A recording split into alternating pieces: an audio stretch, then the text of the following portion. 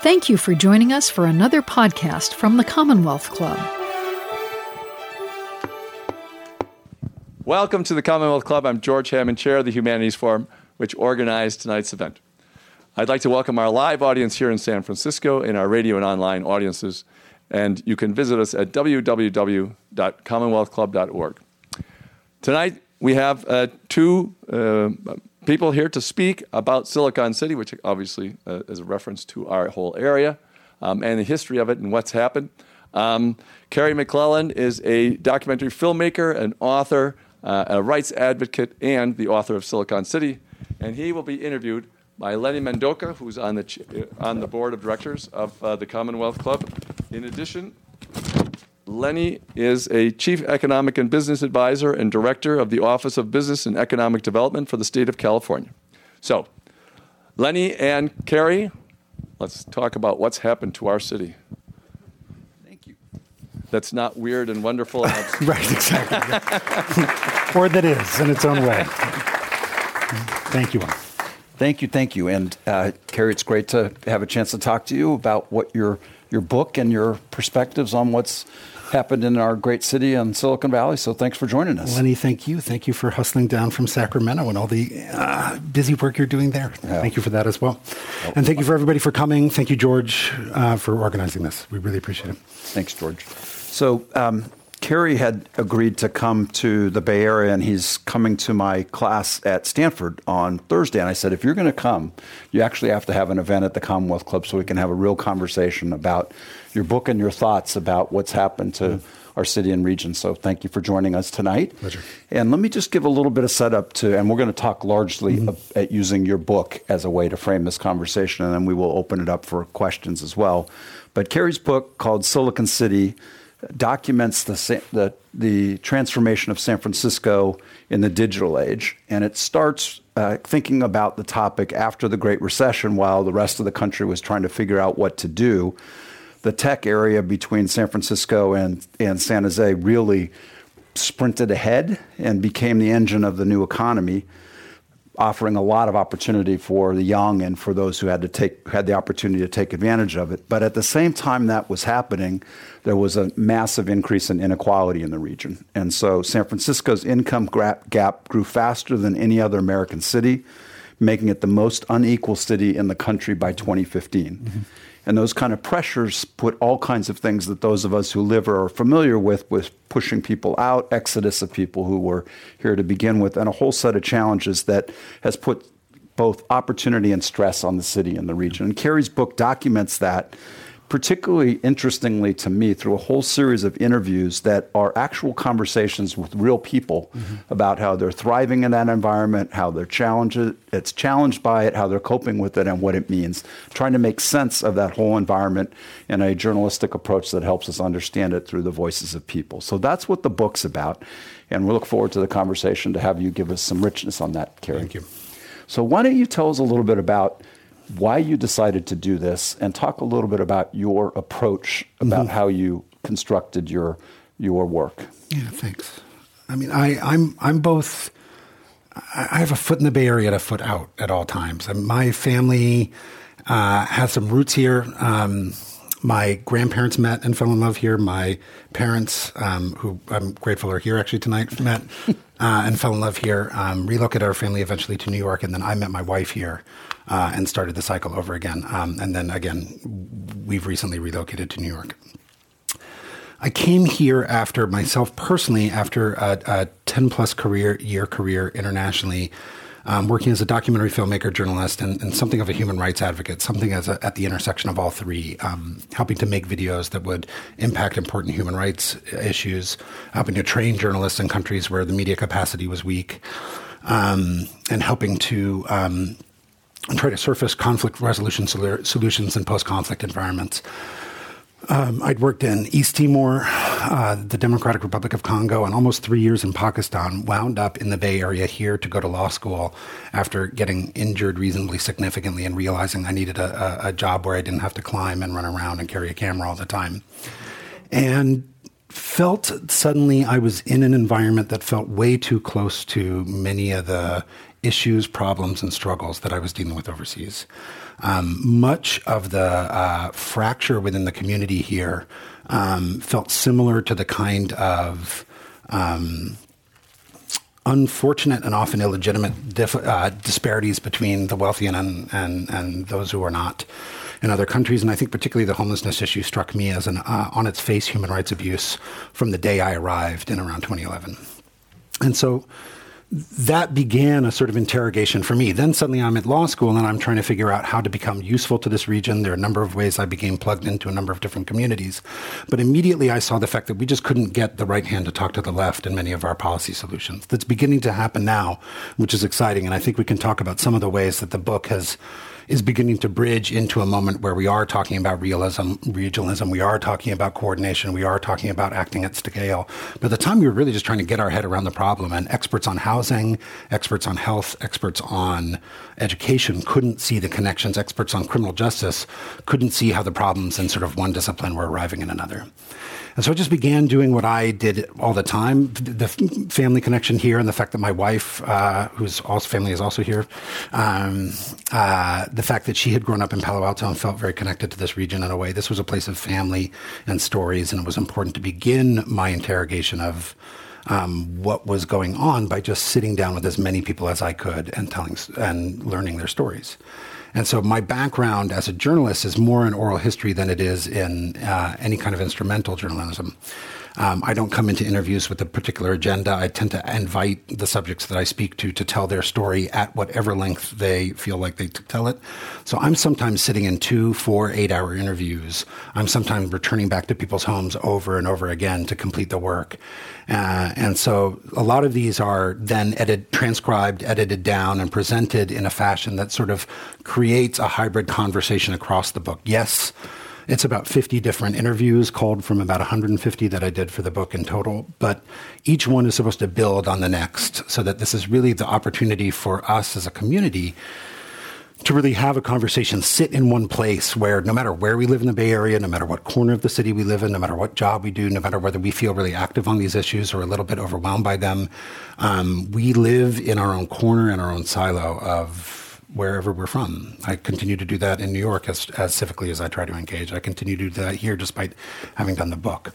And so there's a real opportunity for us to sort of break out of whatever our own day-to-day life is and begin to empathize and really absorb a real kaleidoscope of the region and try to understand how some problems that we don't live in day to day are in people's bedrooms and in people's kitchens. At least from my perspective, it makes for both a very compelling set of stories, but a very interesting read. It reads like a documentary. Yeah, I mean, some of the work, some of the better people to this than myself predate me, and Studs Terkel is a huge icon and role model, though I never met him. And part of, I think, what this work is trying to do is really democratize our ability to listen to one another. When we watch TV or we listen to radio, the indicia of our voice, the sort of what people's homes look like, what shoes they're wearing, what clothes they put on, what their accent is, can often throw us into a series of associations that make us color their story as we're listening to it.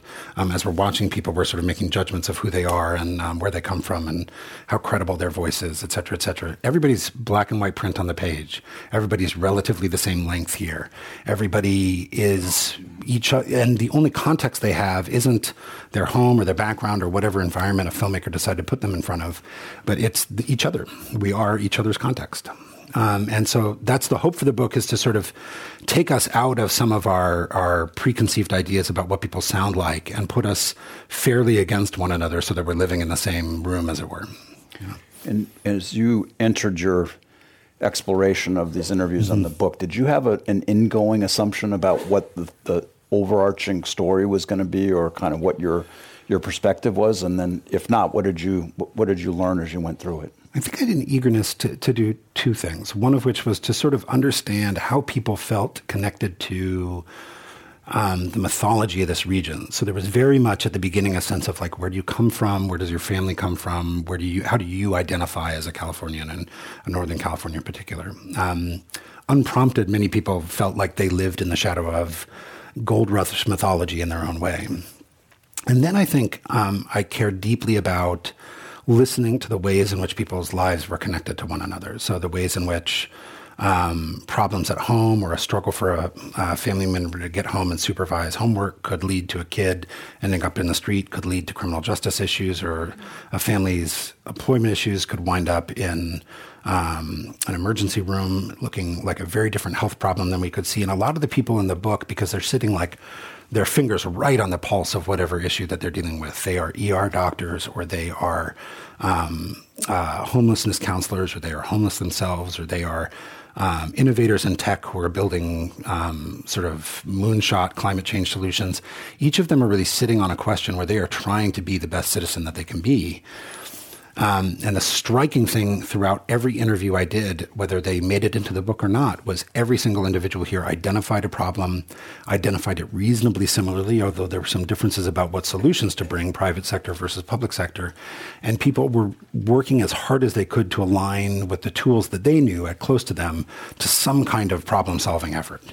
Now, we can celebrate some efforts differently than others, and I don't want to create a false equivalence to everybody in the book to some degree or another in any way. But there is this instinct in the Bay Area that gets that resonates through all of this. So there's the gold rush on the other hand, but there's this deep, deep tradition of social justice and deep, deep tradition of community action here that was that I actually wasn't looking for, but found in the book surfacing up in every interview. So that was very meaningful as well.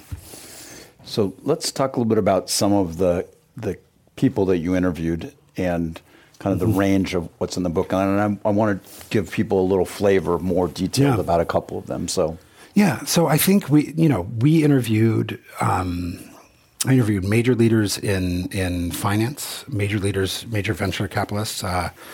Ron Conway, Tim Draper. I interviewed some people who were there at sort of the birth of the semiconductor and the birth of Silicon Valley. Regis McKenna, who was a major marketing guru for Apple and a bunch of other important companies. Coco Khan, who was with Timothy Leary and a bunch of people in the early sort of psychedelic days of tech. And then there are also people who are built many of Google's virtual reality projects, folks building the self-driving car. I mentioned Saul Griffith, who's runs Other Labs, who's I think one of the major leaders of sort of creative solutions to climate change. And that's sort of some of the voices inside tech, including some other people who are doing any number of other jobs within the administration of those companies. And then there's also voices, I think, who speak to the social justice origins of the community. So there's Carol Queen, who's a major sexologist and LGBTQ advocate. There's Elaine Katzenberger, who I think represents a sort of artistic tradition of the city, who's the executive director of City Lights. And then the hope is really to just sort of drill down into some people who either represent some of the controversies of the last 5 or 10 years. There's one of the leaders of the Google bus protests. Google bus protests, that shouldn't be a tongue twister, but it is. An Uber driver. There's a cab driver in the book who, of course, contrasts some of the self-driving car narratives, but himself was the head of the taxi commission who had written the law to convert San Francisco's car to a green fleet. And so part of his story is also watching that work get undone by thousands of cars arriving on San Francisco streets, which even if they were all hybrid cars themselves, the sort of sheer mass of them, the totality of them, for ride sharing has sort of certainly undone his ability to get the city to meet its Kyoto Accord goals.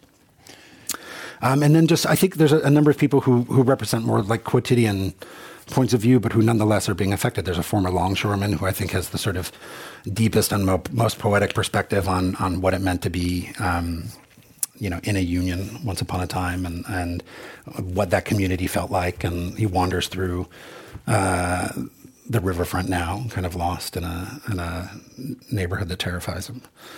So I think all those things, we live in a city that's changing. It's changing very quickly. Change in cities is sort of inevitable.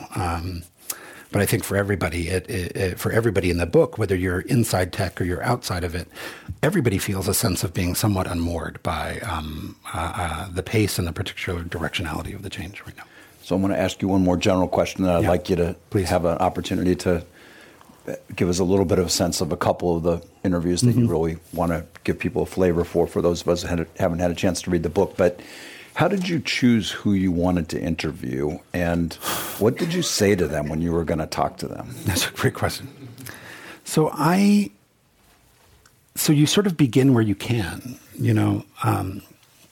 if you don't know something, my approach is typically if I'm ignorant of something, which is almost all the time, I speak to experts first and try to get a sense of their perspective on these issues. I try to get a good number of them, and then I really try to ask them to tell me who has good stories to tell. And that's how you can get a good number of sources out of your reach. But then, and this is my deep belief in this kind of work, then I think if you're doing the work right, serendipity just works in your favor. Certainly Paul Gillespie, the cab driver I spoke of, I just happened to be riding in his cab. I was doing a lot of work around juvenile justice because I felt like that story, connecting that story to the schools was really important to me in trying to figure out whether there was a link there and what was it. And I met a guy who helped introduce me to a number of kids he worked with. He was essentially a social worker. At the end of 5 interviews I did that day, he turned to me and said, do you want to interview me? I said, oh, sure. I was exhausted. I probably was this close to giving up that day. And it turns out he'd been doing that work for about 10 years. He'd been lauded by Eric Holder, lauded by Governor Brown for the work, considered a game-changing advocate for children in the criminal justice system. His child had gotten sick. He needed to get a second job because a nonprofit salary didn't get him very far in San Francisco. So his second job was to become a prison guard in juvenile prisons. And so really his interview in terms of if there's dark and light in this book and there's an attempt to sort of balance both, his interview really for me is the sort of heart of this bottom moment where we have these antibodies in the system that we're sort of breaking apart at this point, he undoes the work at night that he does during the day, and he takes 2 steps forward and hopefully not 3 steps back each night. And that was to me, if I hadn't been alive to that moment, if I'd been as tired as I was and just gone home and had a coffee or seen my wife or done any of the other things other than listening, which was my job that day, I would have missed it. Yeah. Fascinating. Well, why don't you give us a little flavor for a couple of the people that you interviewed that can give us a little bit more color into what they really said? I'd love to. I think I'm just going to read 2. And forgive me at the outset of this. Part of what's supposed to happen in constructing a book like this and using the structure is that the book lives in your imagination and not in my voice. But for the moment, we'll go through this exercise. And forgive me. Okay, so this is Adexa. She runs Black and Blue Tattoo right on the border between the Mission and Castro. She's known for her abstract work. She says, I'm trying to find it on their body. I'm not really creating something. I believe it's already in there, and I'm just bringing it out. I think Michelangelo said this, the form is already in the stone, and you're just finding it. She came from Germany to California. As a teenager, hitchhiking all the way from Los Angeles to San Francisco, we sit behind the shop drinking tea in her garden. And then this is Adexa. I grew up in a very homogenous society that I'd never felt quite like I was a part of or fit into. I think a lot of people feel that about their communities. When I was 25, I moved here for good and changed my name. My given name is Stephanie, and I was Steffi growing up in Germany. And then once I became an adult, I didn't fit it anymore. And so when I moved here, people started calling me Steph, and it was almost right. Adexa is derived from the German word for lizard. So some people call me Dex, which feels even better. People kind of made space for me. I'd never experienced that. I always felt like I had to work really hard to create a little bit of space for myself, a little niche that I could breathe in. I came here and came out really heavy duty into S&M, and I started tattooing pretty much right away. And people kind of went, ooh, here you are, and I'll move over a little bit. And I just kind of stepped up into that space. And I opened my shop when I was 29. People often ask, how did you think of opening a woman's shop? And it was like, well, if you're a feminist and you're a dyke and you're surrounded with women, it's not that far-fetched at all. We opened right next to Red Dora's Bearded Lady, a lesbian cafe. Also, I came from a culture where women were allowed to separate in a way. We had women's bookshops in Germany. We had women's stores. Men weren't allowed, and it was legal. The mailman got yelled at for coming inside. We got a lot of resistance. It always felt like there was a tattoo mafia. I didn't know if it was Hell's Angels, the old guard, but they were assholes, and they could be assholes. It was exciting to have a place where men didn't assume that it was their place. We had the clientele that didn't feel comfortable going into other shops. Tons of people who were like, I got tattooed there and it felt horrible. Many men wanted to get tattooed by us. People who felt like those just are not my people and I don't feel taken care of. It opened my eyes to how many men felt uncomfortable with that kind of machismo. I really felt every tattoo artist should be into S&M because they should know about consensuality, about taking somebody through an intensive experience, about negotiating, about rites of passage. I had a dream of a tattoo shop that was a lot more spiritual. It's funny, the Mission used to be our space. It was lesbians in the Mission and the fags in the Castro. But before that, the Mission belonged to Latinos, and I didn't speak Spanish. I wasn't part of that culture in a way where I could feel good about taking apartments away from them. Now my rent is a lot higher than it used to be. When I moved into this new space, my rent was probably a third of what I'm paying now, and it's only been 12 years. There's no limit in commercial stuff. Landlords can just raise it to $20,000, and people just have to move. There's no protection. So it's always happening. It's just a little too easy to distance yourself from it and not take any responsibility. I'm definitely part of it. I'm even profiting from it. Now, if you don't have a tattoo, you're an outsider. And we're a high-end shop. It's great that people have money. It's great that people have credit cards. We're not a used bookstore that has to leave. We're still here. We're holding on. We're from a shipwreck, and I actually have a piece of wood. No, it's horrible what's happening. People getting kicked out. You hear buildings are being set on fire so they can get rid of people. You see people digging in trash cans, but it's also beautiful. There's a lot of money that's been put into the neighborhood and into buildings that would have fallen apart if they have been renovated. Oh, it's the end of the world soon. We're not the first generation who thinks that. There's always a reason. There's always the doom. There's always the movement that kicks out the weak. That doesn't mean it's okay, but it's not new. It's important to be conscious of the cycle that's been going on forever. There's no bad guy or good guy. We all participate in it. It's really hard to make changes on a bigger level. This is Leon Fakiri. He sits by the window of a cafe on Polk Street between Nob Hill and the Tenderloin, looking down the street at an old strip club now flanked by shops and restaurants, hipster barbers, all intended for the young professionals, ambling by in the afternoon sun.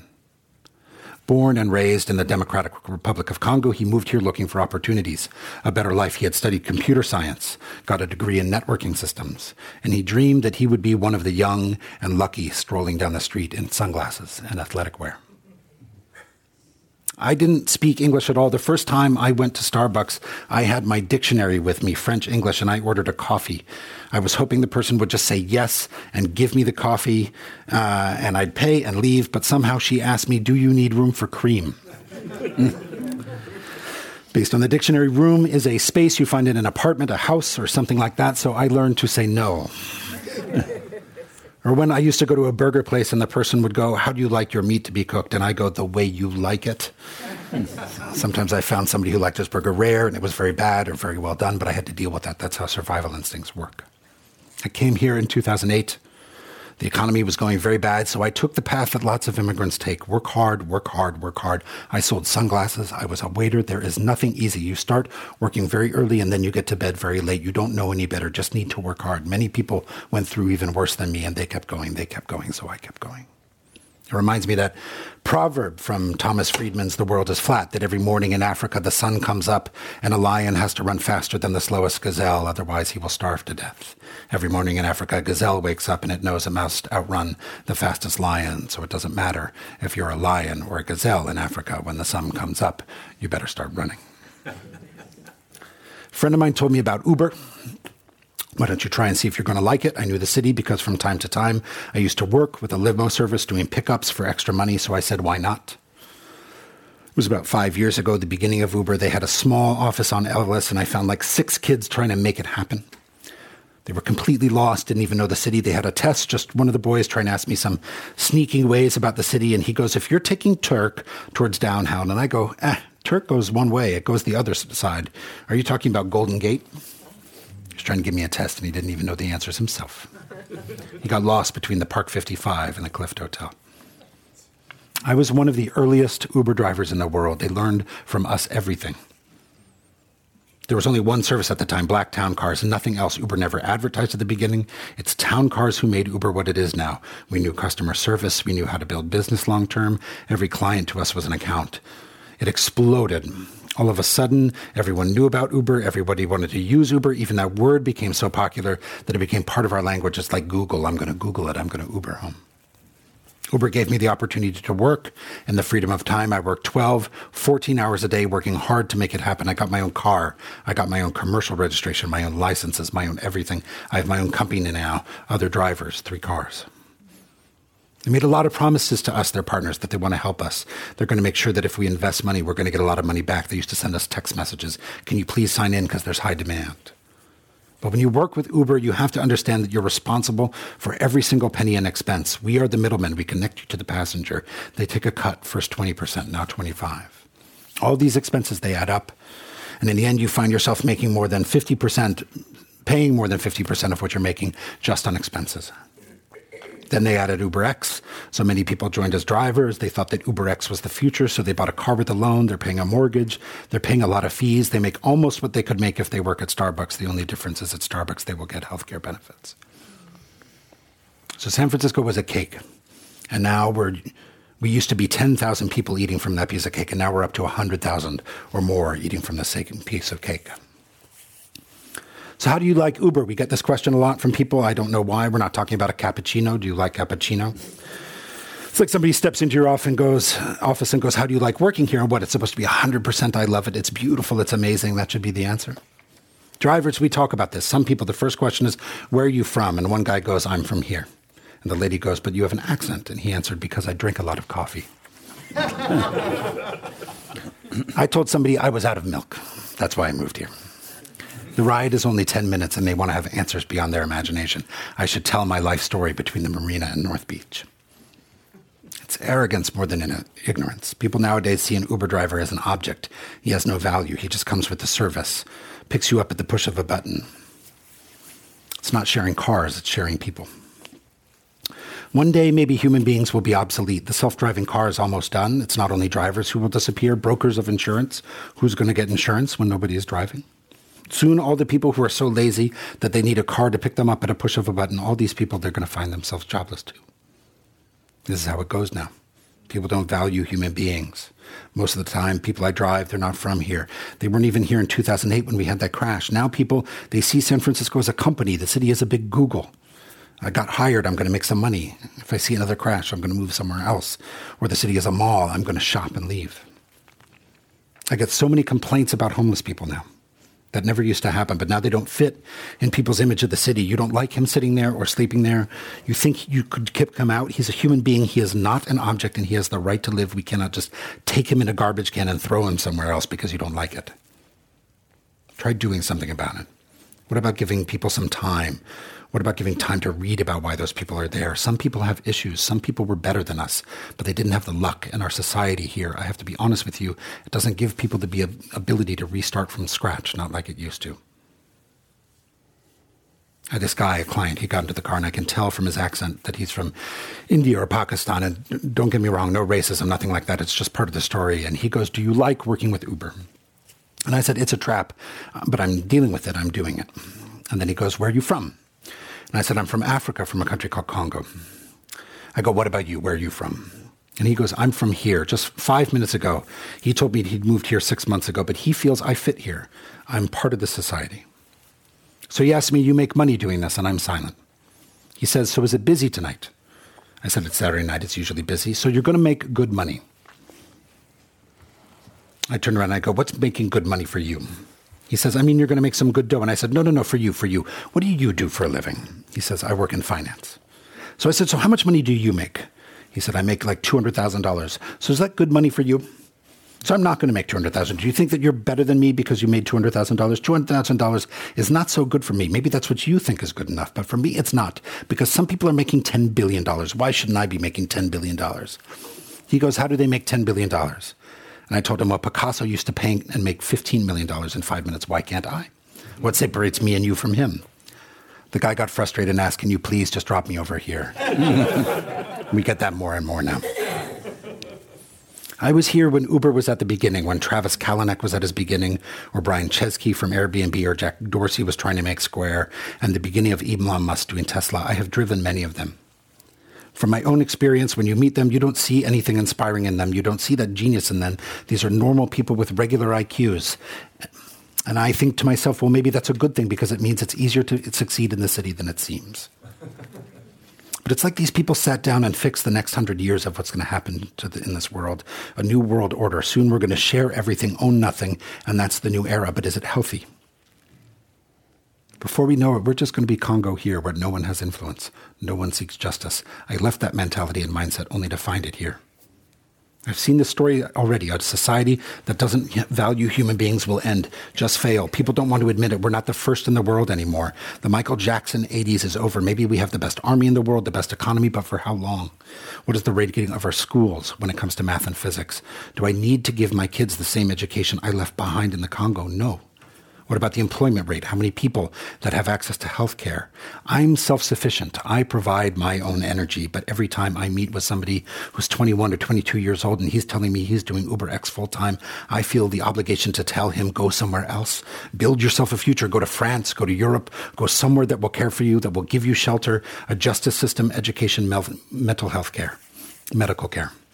These are the difference between animals and human beings. I didn't get these where I grew up. I came here to find them, and I still don't have them.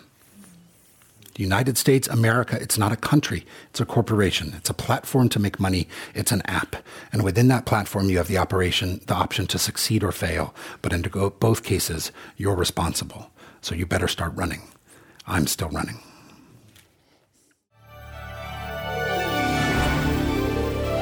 You are listening to the Commonwealth Club of California.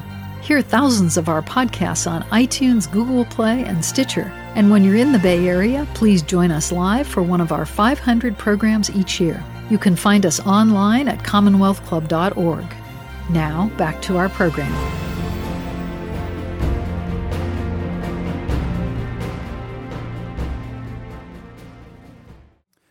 Thanks. That was wonderful.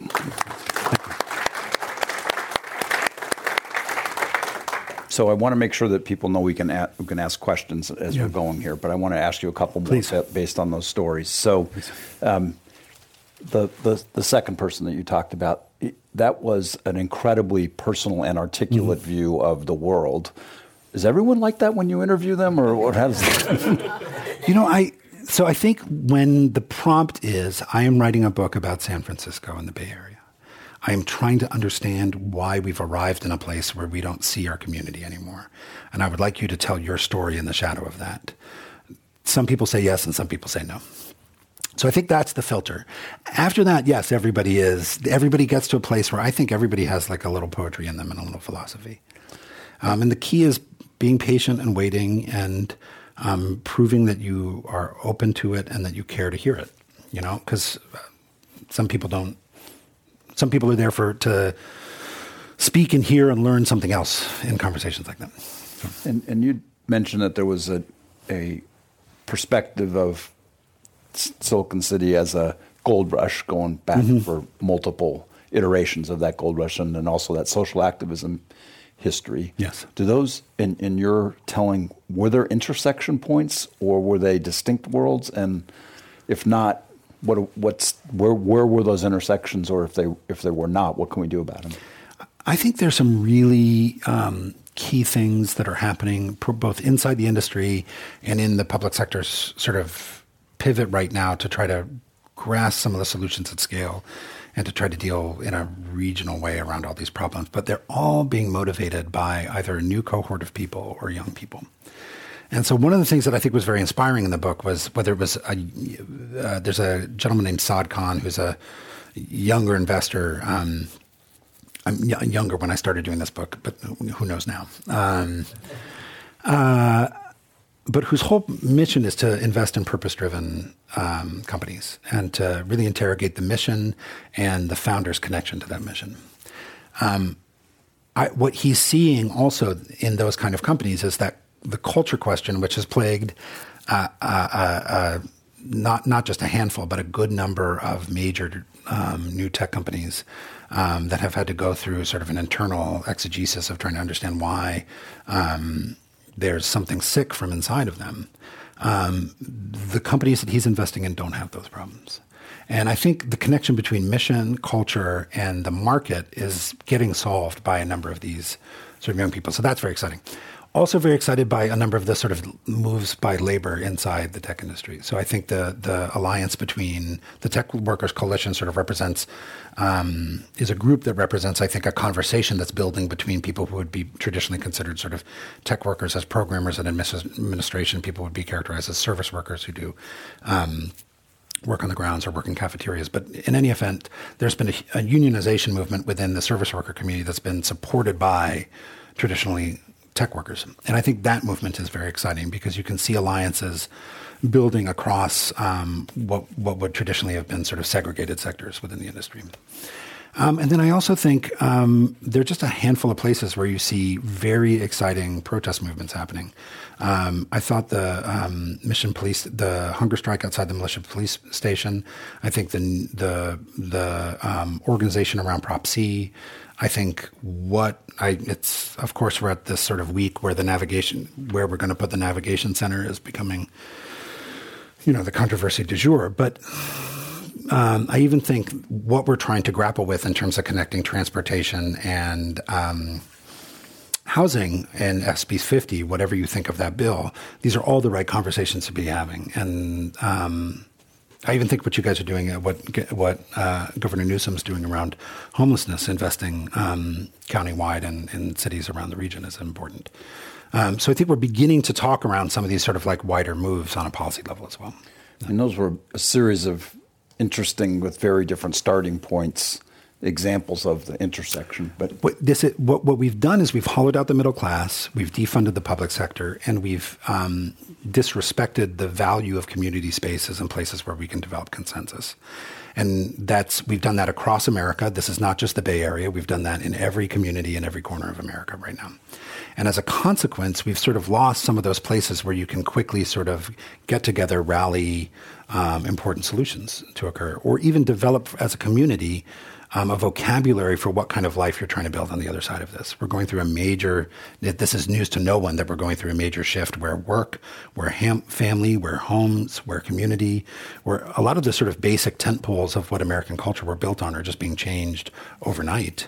And my generation, and frankly, my son's generation are going to be responsible for building whatever comes next. Or fixing the things. Exactly, or fixing the things that we don't fix. And I think, absent some of those places where you can build critical mass, particularly in once upon a time, San Francisco could be sold a city, but now it's the center of a great regional mega metropolis. And being able to organize across, this isn't New York City. The 5 boroughs don't work together. To be able to organize across 9 to 12 counties, a regional transportation solution, a reasonable regional housing solution, a regional homelessness solution, a regional education solution. These are all huge challenges. And prioritizing among them and understanding the synergies among them and how they all kind of work together and how one kind of needs to be, how to sequence fixing one and the next. Is I think something that we're all going to have to work. We're still just at the beginning of the conversation to try to get our heads around. The book, my hope is, gives us ability to live inside some of the lives who are sitting at the intersection of 2, 3, 4 of these problems, so that we can begin to imagine, so that we can begin to feel part of a community again first. But then I think from that, begin to imagine a way of living together that feels healthy and thriving. I may have overread what you said in terms of the examples where you thought something was moving, but I think you said that it's often driven by younger people. Yeah, I think there's I think when I spoke to younger folks in tech, they had a grounded sense of optimism. They didn't have a sense that the market itself would be corrected. They had a sense they had to get inside the market and drive it with values from within. I think a lot of the unionization stuff that we're seeing in the tech sector is a lot of the bonds across different kinds of workers is being led by people in their 30s. And that organization is happening at a very young level. And I think some of the ways of beginning to build political momentum around policy online and off. I mean, I even think the new cohort of supervisors is much younger than when I arrived in the city, and as a result, are coming in with a real sense of purpose around what they're going to do. I think we're all struggling to figure out what the right answers are and figure out how to build that legitimately within the community and make sure that we have the buy-in from people on the ground. But that's a different question from feeling like there's a fire underneath you to fix problems at scale. And I'm going to open up for anybody in a question, but after I asked you one more, which was the example of people starting companies or investing in companies that are purpose from the beginning as opposed to having to reorient after they hit their first hiccup. Yeah. Do you think that has legs, or are those kind of sexy examples that people talk about? Do you think there's something there? I think it has to. I think it only goes so far is the answer to that, right? And I think some of what we've grown distrustful of over time is the ability to marry policy with private sector movement, to regulate an industry without killing it, and to use the language of regulation to speak our values. In my lawyer days, we worried about privacy and the First Amendment deeply in the work that we would do, and it would be important to,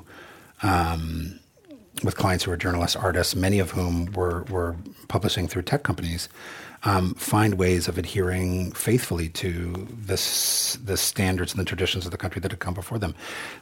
Much of that reason is because folks are journalists, and they had come from an industry that was offline and then on. And I think we have to be okay with the idea that short-term rentals can get some safety regulations on them. One of the things I think we lost, for example, in the transition to ride sharing, was that cabs were an important paratransit resource for the disabled. Now, certainly, I think a handful of ride-sharing companies have tried to sort of create some services within them that are modest equivalents, but that's not because they're being regulated to do it. And the minute they don't want to, that goes away. So I think we have to sort of understand, we have to remember, so one of the responses to the book occasionally is, but change is inevitable, and we'll just arrive at the other side of this period, and it will be, we will have solved all these problems, and this is just the pain point that we're at right now. And it reminds me of arguments that you could read about if you go back to contemporaneous literature around the Industrial Revolution, the arguments that we had children in factories, or we had whole families that would sort of go to work, or that we had zero health regulations. So you'd see these sort of nightmare situations coming out of people being exposed to heavy industry for long periods of time. We know in our bones what's right, and it shouldn't be that hard for us to begin to hand in glove work with people inside the private sector and without, to build a way of life that meaningfully reflects it. And that's part of the reason I wrote this book about here is so much money arrived here quickly that this city leapt sort of 10 years ahead of everywhere else in the country. And so it's been going through dynamics that we only now are seeing Amazon arrive in New York, or we're seeing a headquarters get built in Austin, or we're seeing Seattle reckon with its homelessness problem for the first time. Whereas these are things that have been happening here for a long, long time. So we're in a position, and there's still so much money here, and there's an opportunity to be able to turn the sort of genius of the industry, and without it, the sort of good hearts and the tradition of social justice is here, and really turn it towards these problems. There's still a window of opportunity for that, and an opportunity to present to the rest of the country what is possible when you take all of the resources that are here. And so that's the hope, that this book is allegorically beneficial to folks outside of here, that they can take some of the lessons inside the book and pay them forward throughout the country, not just here. Yes. Please. And we'll hold on for the mic so we can record. I've been here 11 years. I played a lot of games here and got on a lot of hamster wheels. And I see a lot of hamsters, money whore hamster wheels. And that's why you're losing. It's a new phrase. Yes. That's what this city consists of. The citizenry of this city, as I see it in 11 years, is a series of money whores on hamster wheels, and they have no room for civility. And I'm working my way out because I wasn't raised this way, and I don't see any benefit in all of it, and I'd like you to speak to that, because you've talked, the two people you addressed, I relate strongly to the second guy. He's a bright dude, and he's got life figured out, but he's living on a hamster wheel. And that's what everybody I've seen here is on a hamster wheel. They talk to each other, but there's no communication. There's a big difference between talking and communicating. They don't communicate here. They just talk, and they just run for the dollar. So I think no. If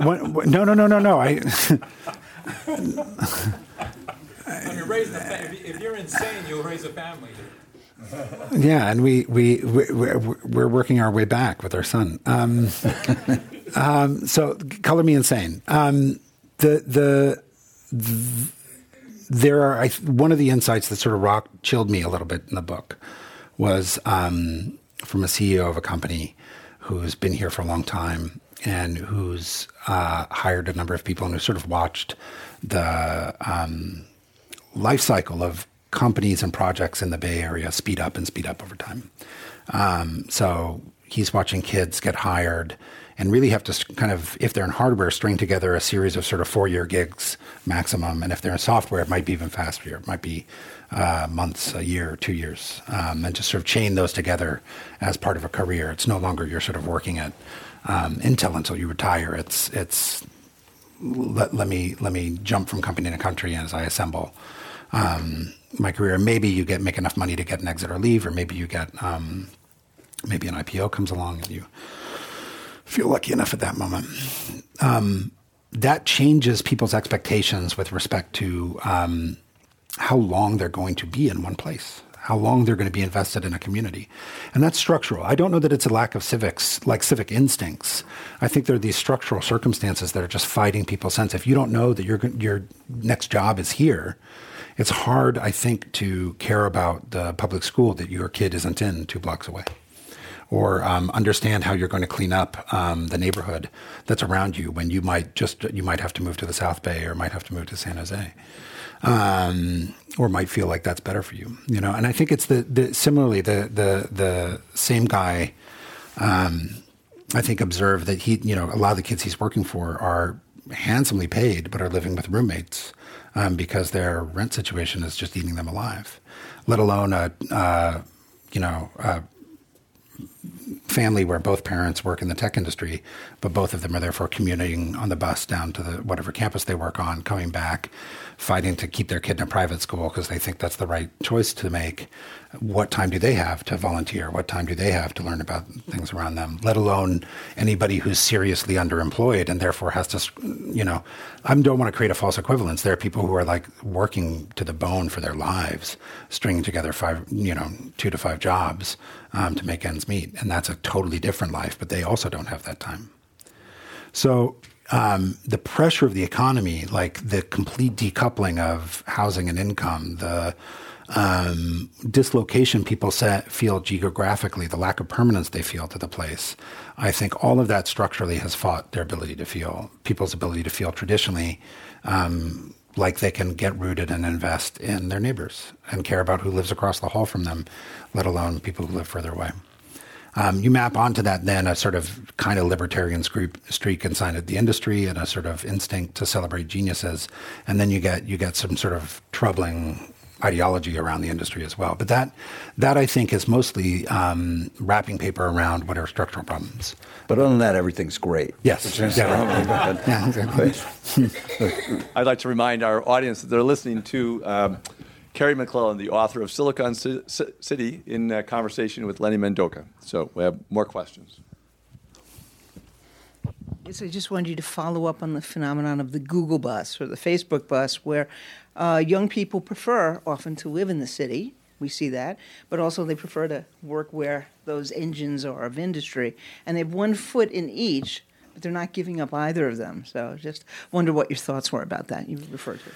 Yeah, I mean, I think, well, first of all, I want to give a big nod to Leslie Dreyer in the book, who helped me sort of see through the press coverage on the Google bus, which had largely sensationalized the issue as being around the buses themselves, and was really about the buses as a symbol for the ability for tech workers and tech companies to sort of pay their way out of problems that other people in the city had to live with.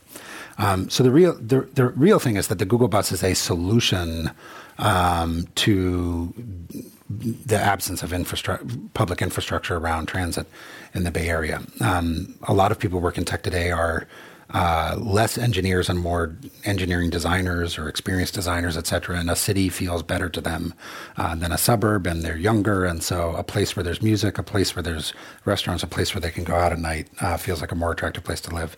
The buses were subsidized by tax breaks. The buses were subsidized in some part by giving them access to HOV lanes.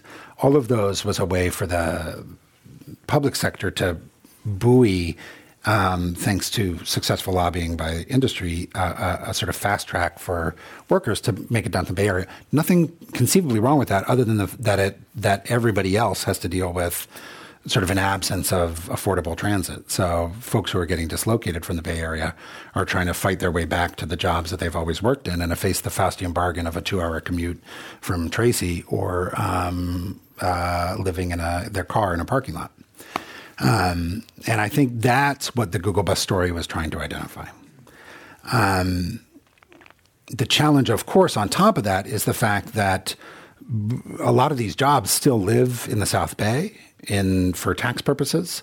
So business taxes, to a large degree, live in the South Bay. Employee taxes, income taxes live in the South Bay. And so there's a degree to which San Francisco has been sort of treading water because of the Google buses as well, because there's no regional taxation. There's just one county is benefiting from the taxes and San Francisco isn't. And so you have those two things as a result of the Google bus as being kind of a added stress on the city and its infrastructure. Go ahead. I think it's on. Yes, I have two questions. First, where do you think that San Francisco as a city is going? Are you pessimistic, optimistic, realistic, optimistic? And also, how do you select the interviewees so you can have the right balance between these courses? Yeah. I mean, both exceptionally hard questions. I'm, by my nature as a person, optimistic when I'm speaking with people. I'm pessimistic when I'm alone. And so the benefit of doing this book has been, I have like 50 people in the book and then kind of 100 other people living with me, keeping my spirits up. Human beings are great things. Individual humans are lovely. We have built ourselves something of a hamster wheel, and I won't fill out the rest of his metaphor, but because of that, we're kind of exhausted, and we're not giving ourselves the ability to be our best. But there's lots of little signs right now that, and I've mentioned some of them, that make me really optimistic about the kind of momentum that's building and the scope of imagination that's beginning to be talked about. We just have a really small window before other policymakers outside of the state decide to kill the economy here. And we possibly don't have the gravy train of perpetual growth providing us the opportunity to siphon some of the funds that are needed towards public resources. So that's that. The harder question of how do I balance the book and balance the discourse?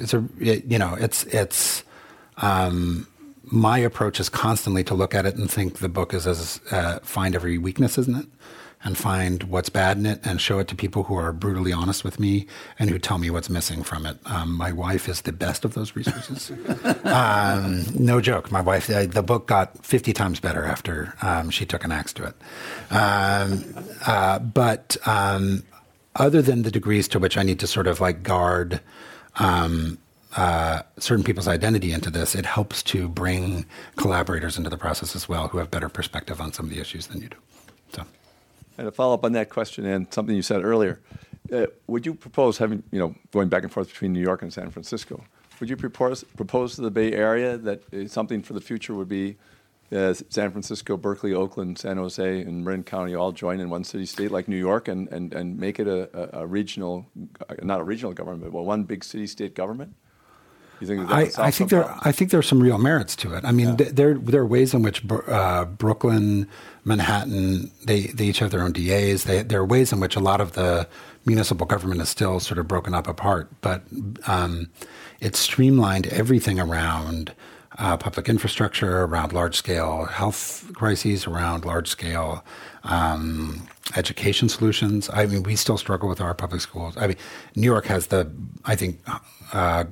most segregated public school system in America, and it has a staggering number of homeless children in its public schools as well, as does San Francisco. So I'm not pretending as if New York isn't living through the crisis in its own idiom. But if you get bounced out of a neighborhood that you lived in for decades, your family lived in for decades in Manhattan, and you have to move to the edges of Queens or the edges of Brooklyn, there's still a subway system that can hopefully get you to your job. It doesn't reach everywhere, but it's a reasonably good one. And you still vote in a city election for somebody who can speak to the issues that you're going through and hopefully address them at City Hall. And you're fundamentally disenfranchised the minute you move to Contra Costa County from here, let alone further afield. You're suddenly voting in a different municipality, a different county government, and you just don't have a voice in the city that you did once upon a time. And I think that we discount that political disenfranchisement here. We discount that obligation to sort of be present for one another in one space.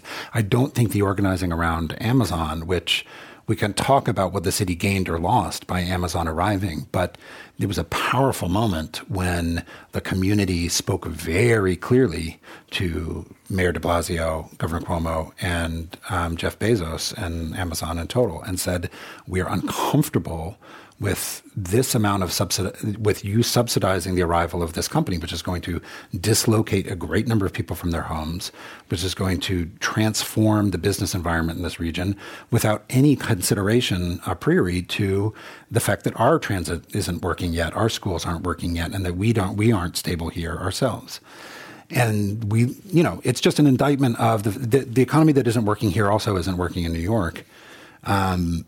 But what that was a moment where people were being able to organize not just within Queens, but across the city. There were allies in my neighborhood in Brooklyn. There were allies. The city councilman was who represents a district to the west of Manhattan was an important voice on this. These people rallied together to say, if there's going to be a deal, the deal has to serve the people of this neighborhood first.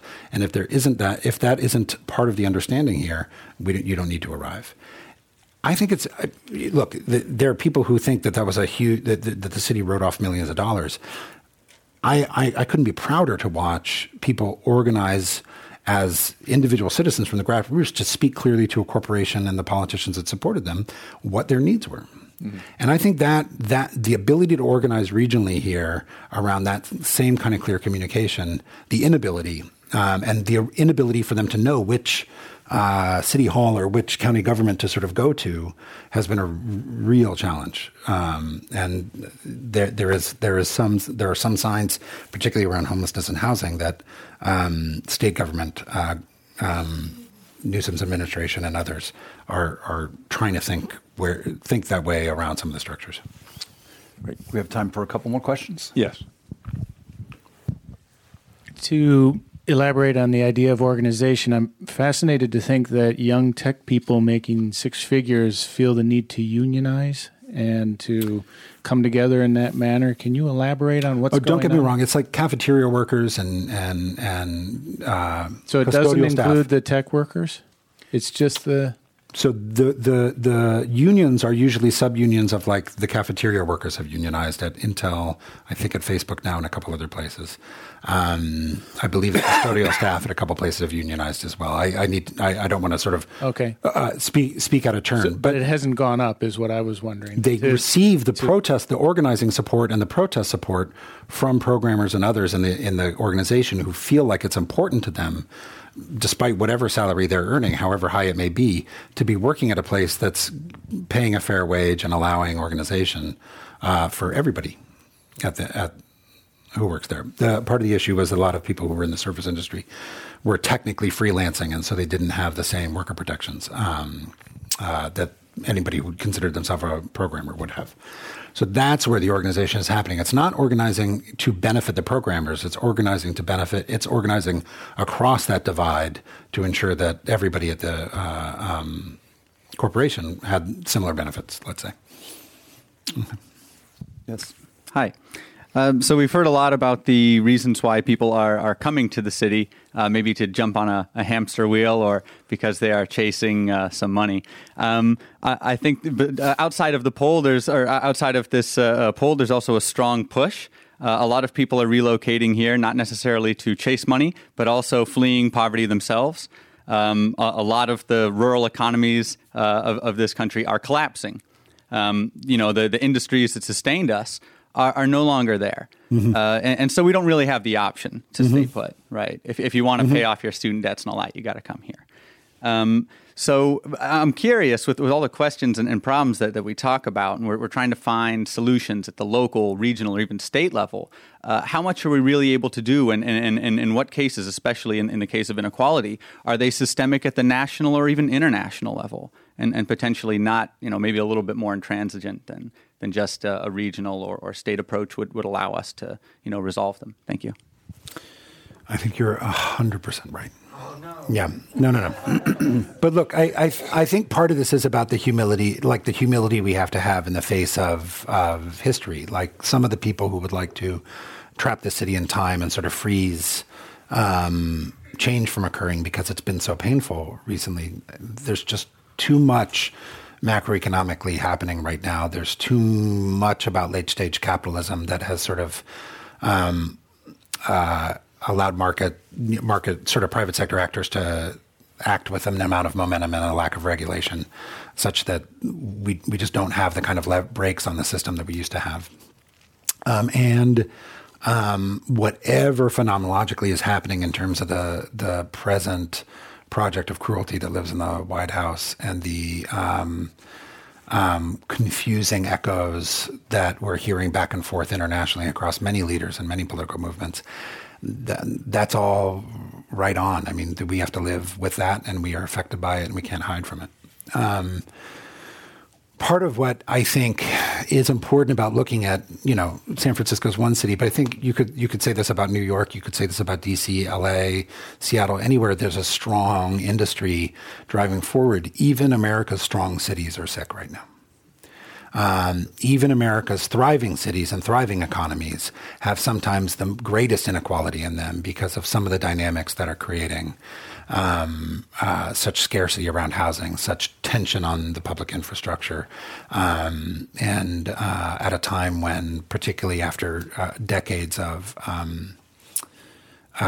tax policy and deregulation policy, where we really just aren't positioned to sort of capture the funds or sort of rebuild institutions that have been left to atrophy for that period of time. So it's important to tell that story about America's strong cities. It's also important for us to begin to feel the urgency in America's strong cities. That's not just okay that we have like a great economy humming forward right now, or that finance is killing it in New York, or that the entertainment industry churns out a great Marvel film every summer or two, but that we are responsible for articulating and actually manifesting a way of life here that looks like it's fairer and meets the promise of whatever the economy is selling. Because if we can't sell that into DC, or we can't sell that to rural areas, or we can't really make that true, we don't have another option to provide against the story that's being told on the other side. Can I take the moderator's privilege to kind of give an opportunity to both give a little bit of a closing question for you and then ask us a piece of advice. So, I thought the book was a really helpful depiction of the reality that we're seeing here. And as you said, it's not unique to here, but we are often on the tip of the spear of a lot of these and have a history of being a place where we find ways to think differently and expansively and innovate our way out of this. Yeah. So if you were in a position to say, okay, I've learned a lot from these discussions and from exploring this elsewhere, and you are a realistic pessimist, saying, absent change, this isn't going to action. This isn't going to get better. But you said, we really are not going to go back, but we want to build a more inclusive economy in the Bay Area. We want to help ensure that those rich traditions can come together in a way that actually makes it a place where people can afford to live, to get around, to have an opportunity to be the richness of diversity that's this place. And you're king of the Bay Area, queen of the Bay Area. What would you do? And have any closing advice for those who are trying to think through that at whatever level? Yeah. That's the hardest question. But so look, 2.5 years into living in Pakistan, I realized part of what we were watching was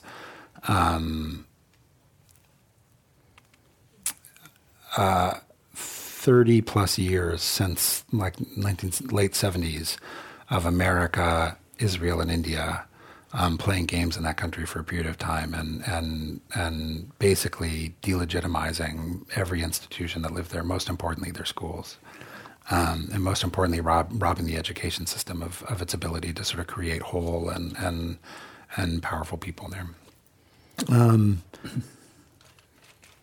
Look, I think we are living through the same crisis now. I think this is a problem that has been snowballing since the 80s. I think if you want to reach back into the 60s and 70s, you probably could in terms of the beginning of the homelessness problem here. And so you have to the two things you had to do is think as far into the future as you can, which to me says schools, and to address the heart of the crisis right now, which means homelessness. And so I think if the Bay Area invests in schools and homelessness over this period of time, as deeply as it can to turn them around and make them a model of that, those would be where I'd place my priorities. Because the goal is not to fix the community 5 years from now or even 10 years from now, but to look 30 years ahead and say, how do we want this all to work over the long term? Well, that's a helpful piece of advice for us to think bigger and bolder about what we might be able to do. And for those of us who are here, just a reminder of this fantastic book. For those who are listening, thank you, Lenny. Silicon City by Carey McClelland. Would encourage you to buy it, tell your friends to buy it and read it, and continue the conversation with real people around how we make this the place we'd like it to be, as opposed to the place that we had the privilege of inheriting. And thank you, Carey, for helping bring that to the forefront tonight and in your work. Thank you, Lenny. Appreciate it. Thank you very much. Thank you. And so ends another event in the 117th year of enlightened discussion at the Commonwealth Club. That was great. Thank you.